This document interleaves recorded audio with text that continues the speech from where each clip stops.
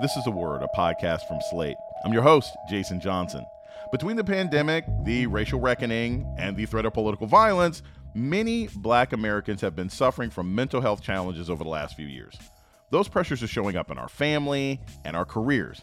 And that's true for pro athletes, whose best and worst days at work are broadcast all over the world.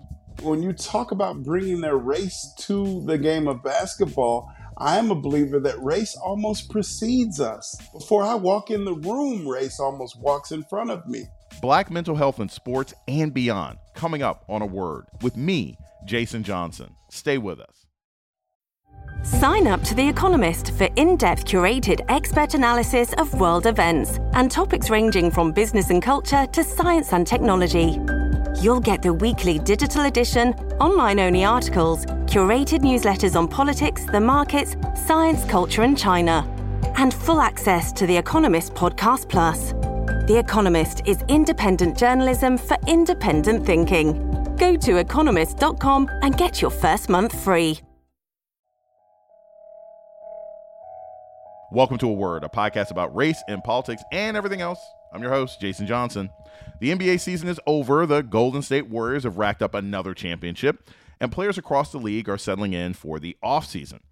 On the court, NBA players are among the athletic elite. Off the court, most are young Black men who are dealing with the same social and cultural trauma that the rest of the African American community is subjected to. In recent years, players have found themselves at the center of the toughest social and political debates, from COVID policy to racial justice, in addition to all the pressures of growing up in the public eye. Now more teams are beginning to focus on maintaining the mental and not just physical health of their players.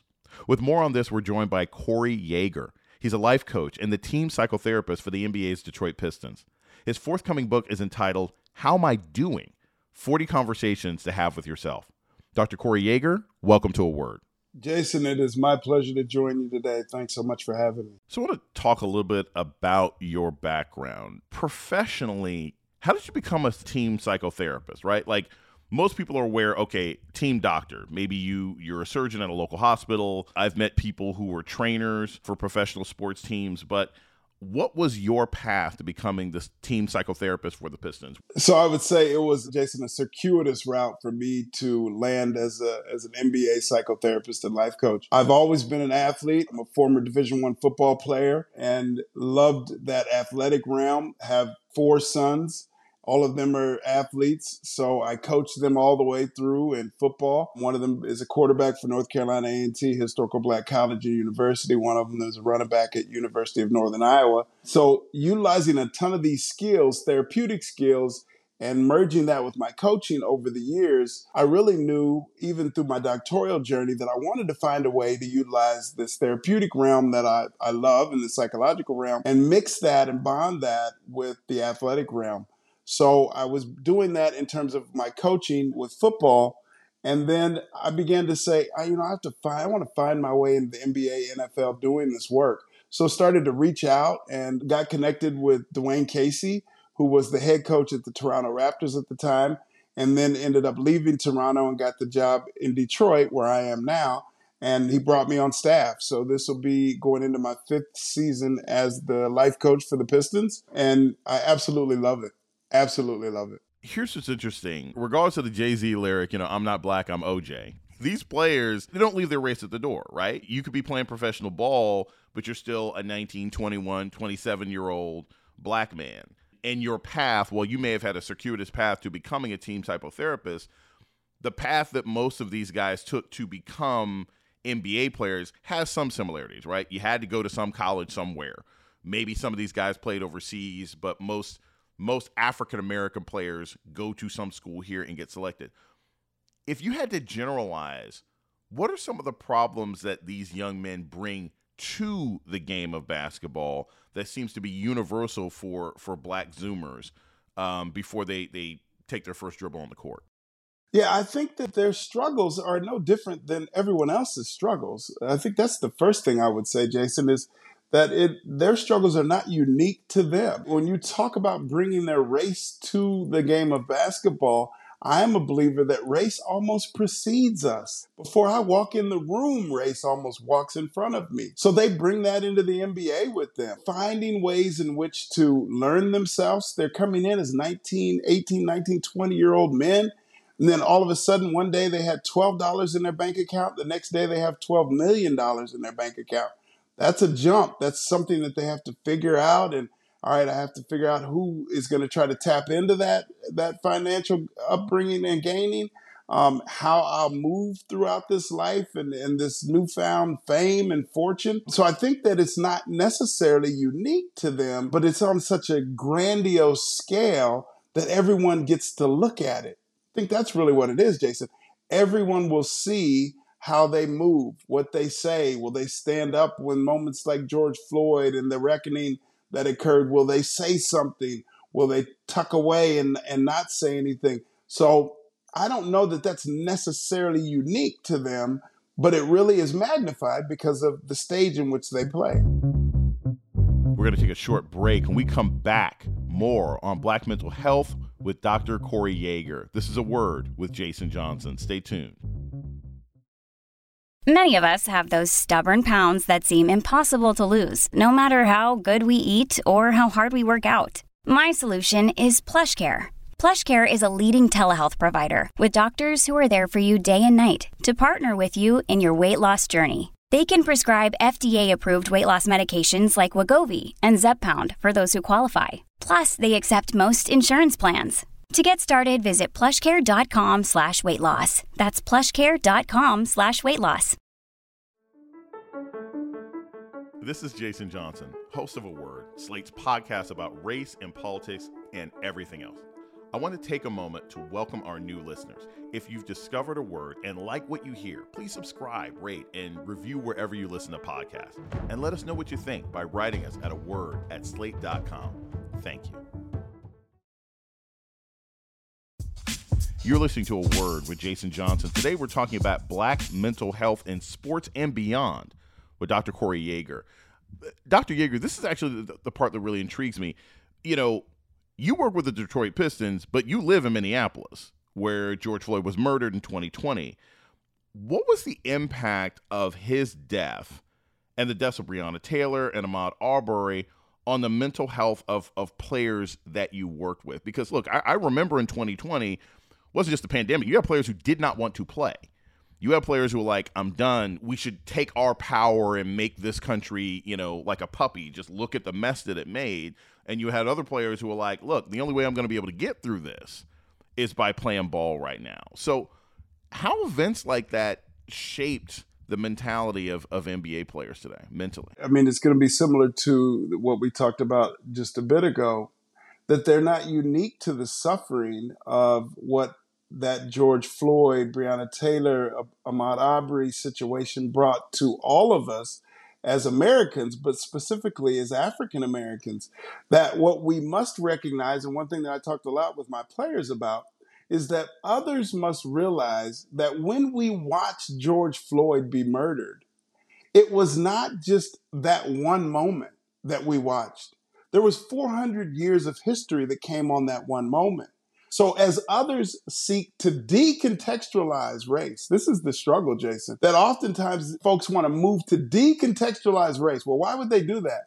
Because it is so heavy laden that there are so many things in the past that no one wants to address or discuss, that if I can decontextualize your race and say it's just about if you work hard, it's just about how much you bring to the table and pull yourself up by your bootstraps. Yeah, but we have a history that gives us so much more context that we must understand that others may not want to understand. So our players are dealing with this on a day-to-day basis.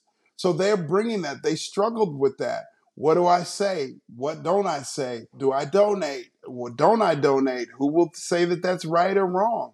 So they were struggling with all of those things, and having an ear, someone that can talk through those moments with them, I believe was critically important. And my players talked about how important it was to be able to have that voice and someone that they could bounce those thoughts off of. I want to go into that because that actually really fascinates me. Talk about the role that fear plays in the mental health of an NBA player, because, you know, it's one thing to go on a court and think to yourself, man, I don't want to miss the game-winning shot. I don't want to screw up. I don't want to get hurt, right? I don't want to get injured. I mean, there's things I guess they could fear. But in the context of the racial reckoning, in the context of George Floyd, if you're in a city where something happened, right? If you're in a Chicago where there was a shooting and things like that, did you have players say, I'm afraid to speak out because I could lose everything? How do you address that kind of fear that a player may have to stand up without it being something that's suppressed and then it ends up still negatively impacting their health and their game? What we talk about a lot is just the recognition and the awareness of what that fear, where's that come from? Where is that rooted, right? That fear is rooted in a disappointment of the situation that they're viewing and looking at. Recognizing that, for me, Minneapolis has been ground zero for so much that we're dealing with in terms of police brutality in the African-American community. So me being in Minneapolis, being a part of that conversation, and then connected to the NBA in Detroit and the players that I work with, we were talking about this consistently. So George Floyd didn't begin the conversation. That was a moment that we began to open up, and the rest of the world began to see. It reminds me a lot of MLK. MLK and Bayard Rustin, the architect of the movement, were speaking about, hey, we're going to have moments set up, and we need the national media to get in here and see exactly what it is that they're doing with people in the South. The story that was being told about the blacks in the South was, they're all right, they're not worried, everything is good down there.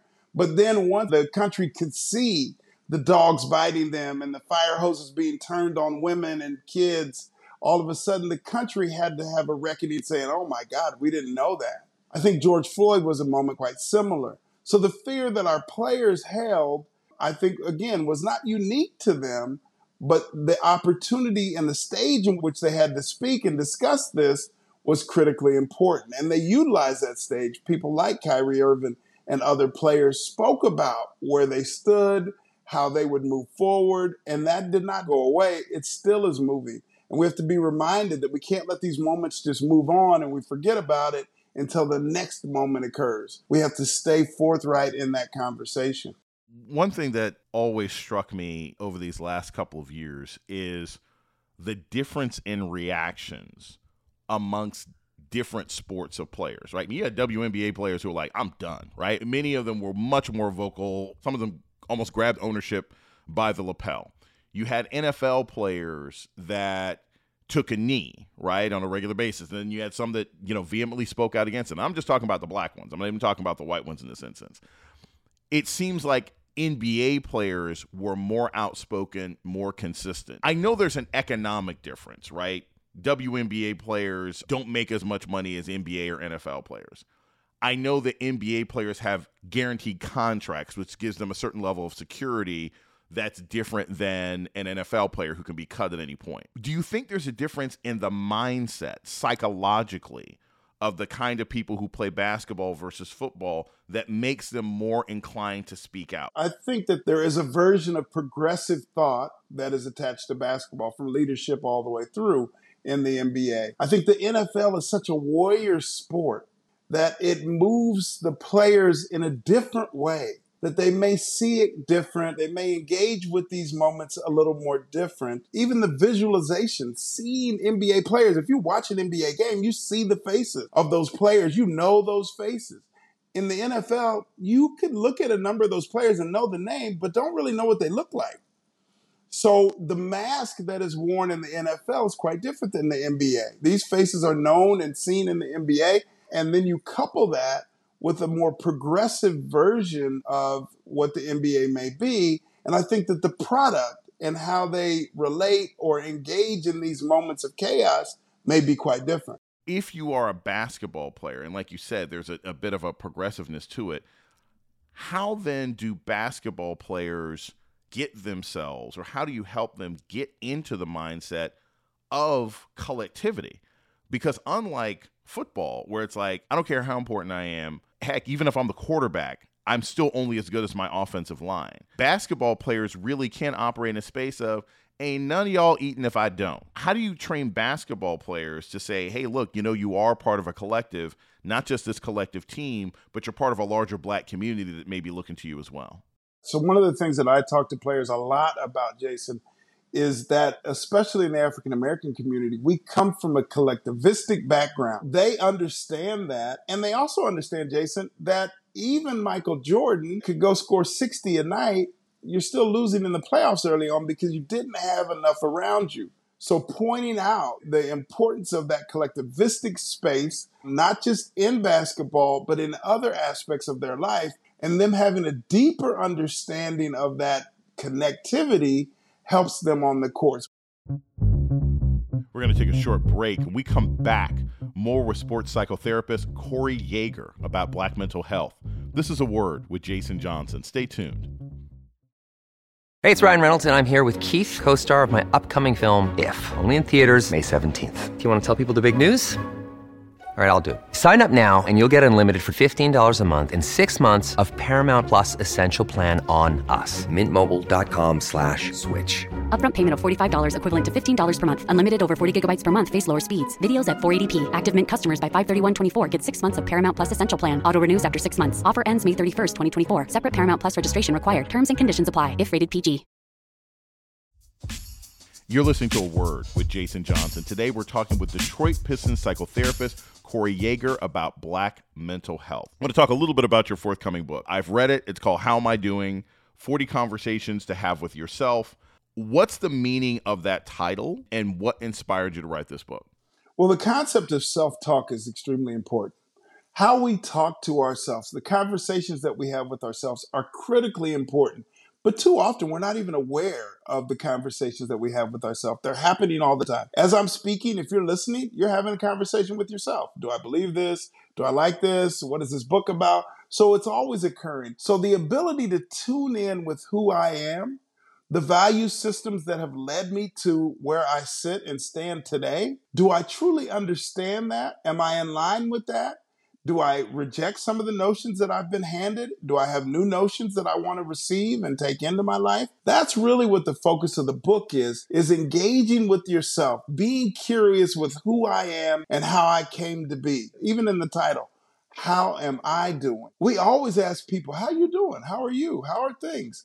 But very seldom do we ask ourselves, hey, Corey, how are you?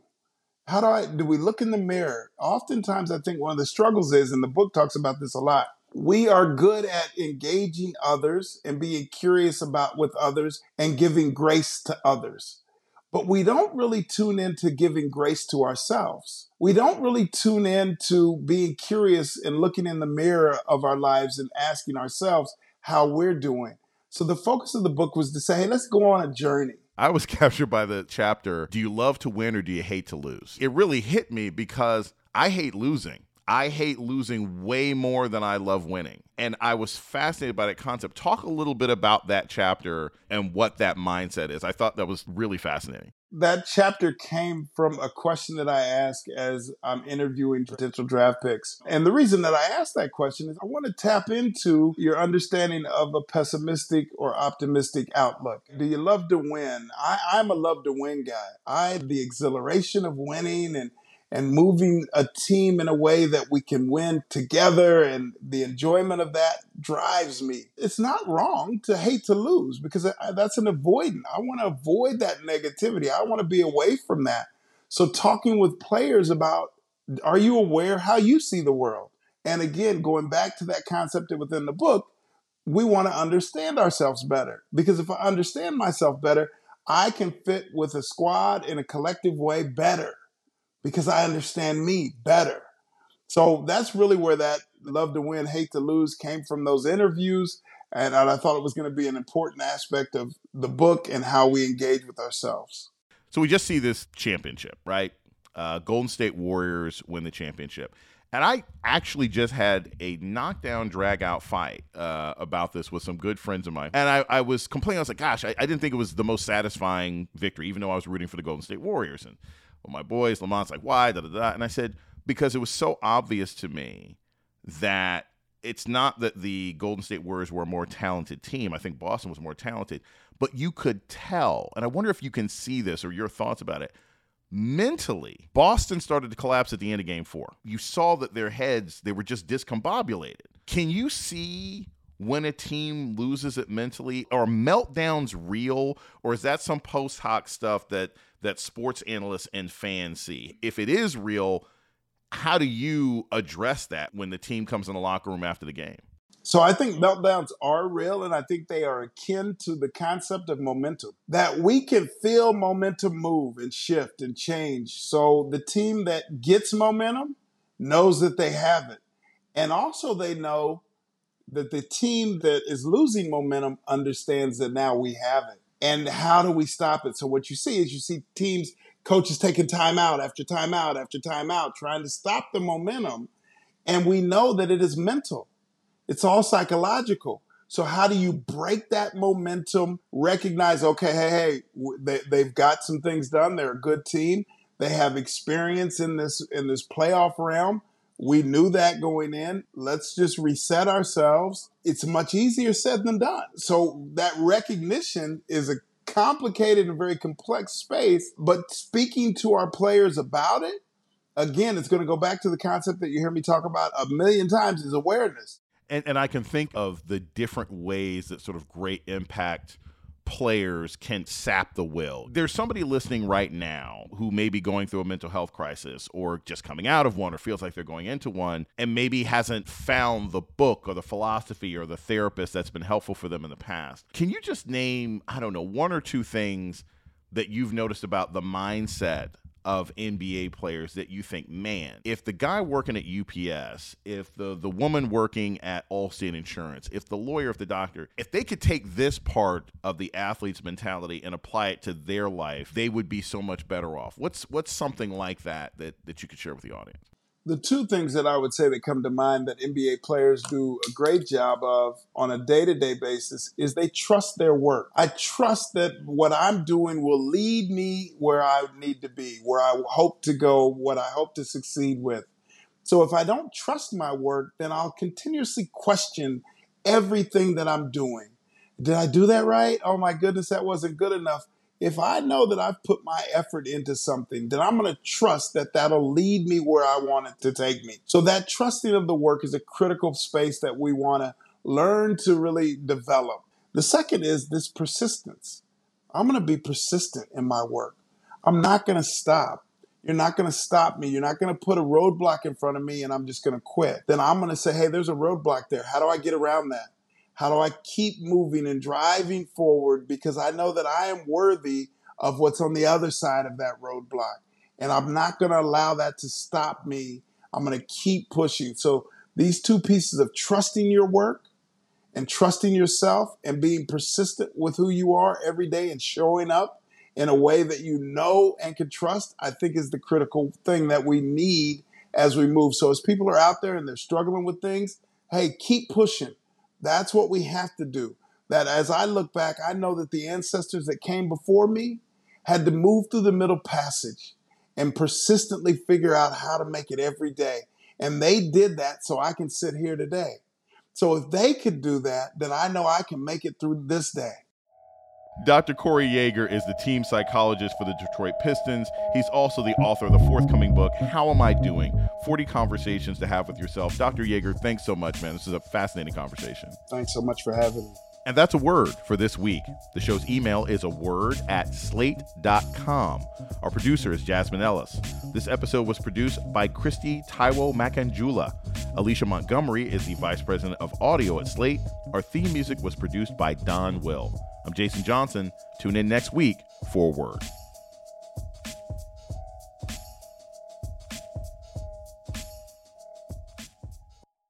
This is the story of the one. As head of maintenance at a concert hall, he knows the show must always go on. That's why he works behind the scenes, ensuring every light is working, the HVAC is humming, and his facility shines. With Grainger's supplies and solutions for every challenge he faces, plus 24/7 customer support, his venue never misses a beat. Call quickgrainger.com or just stop by. Grainger, for the ones who get it done.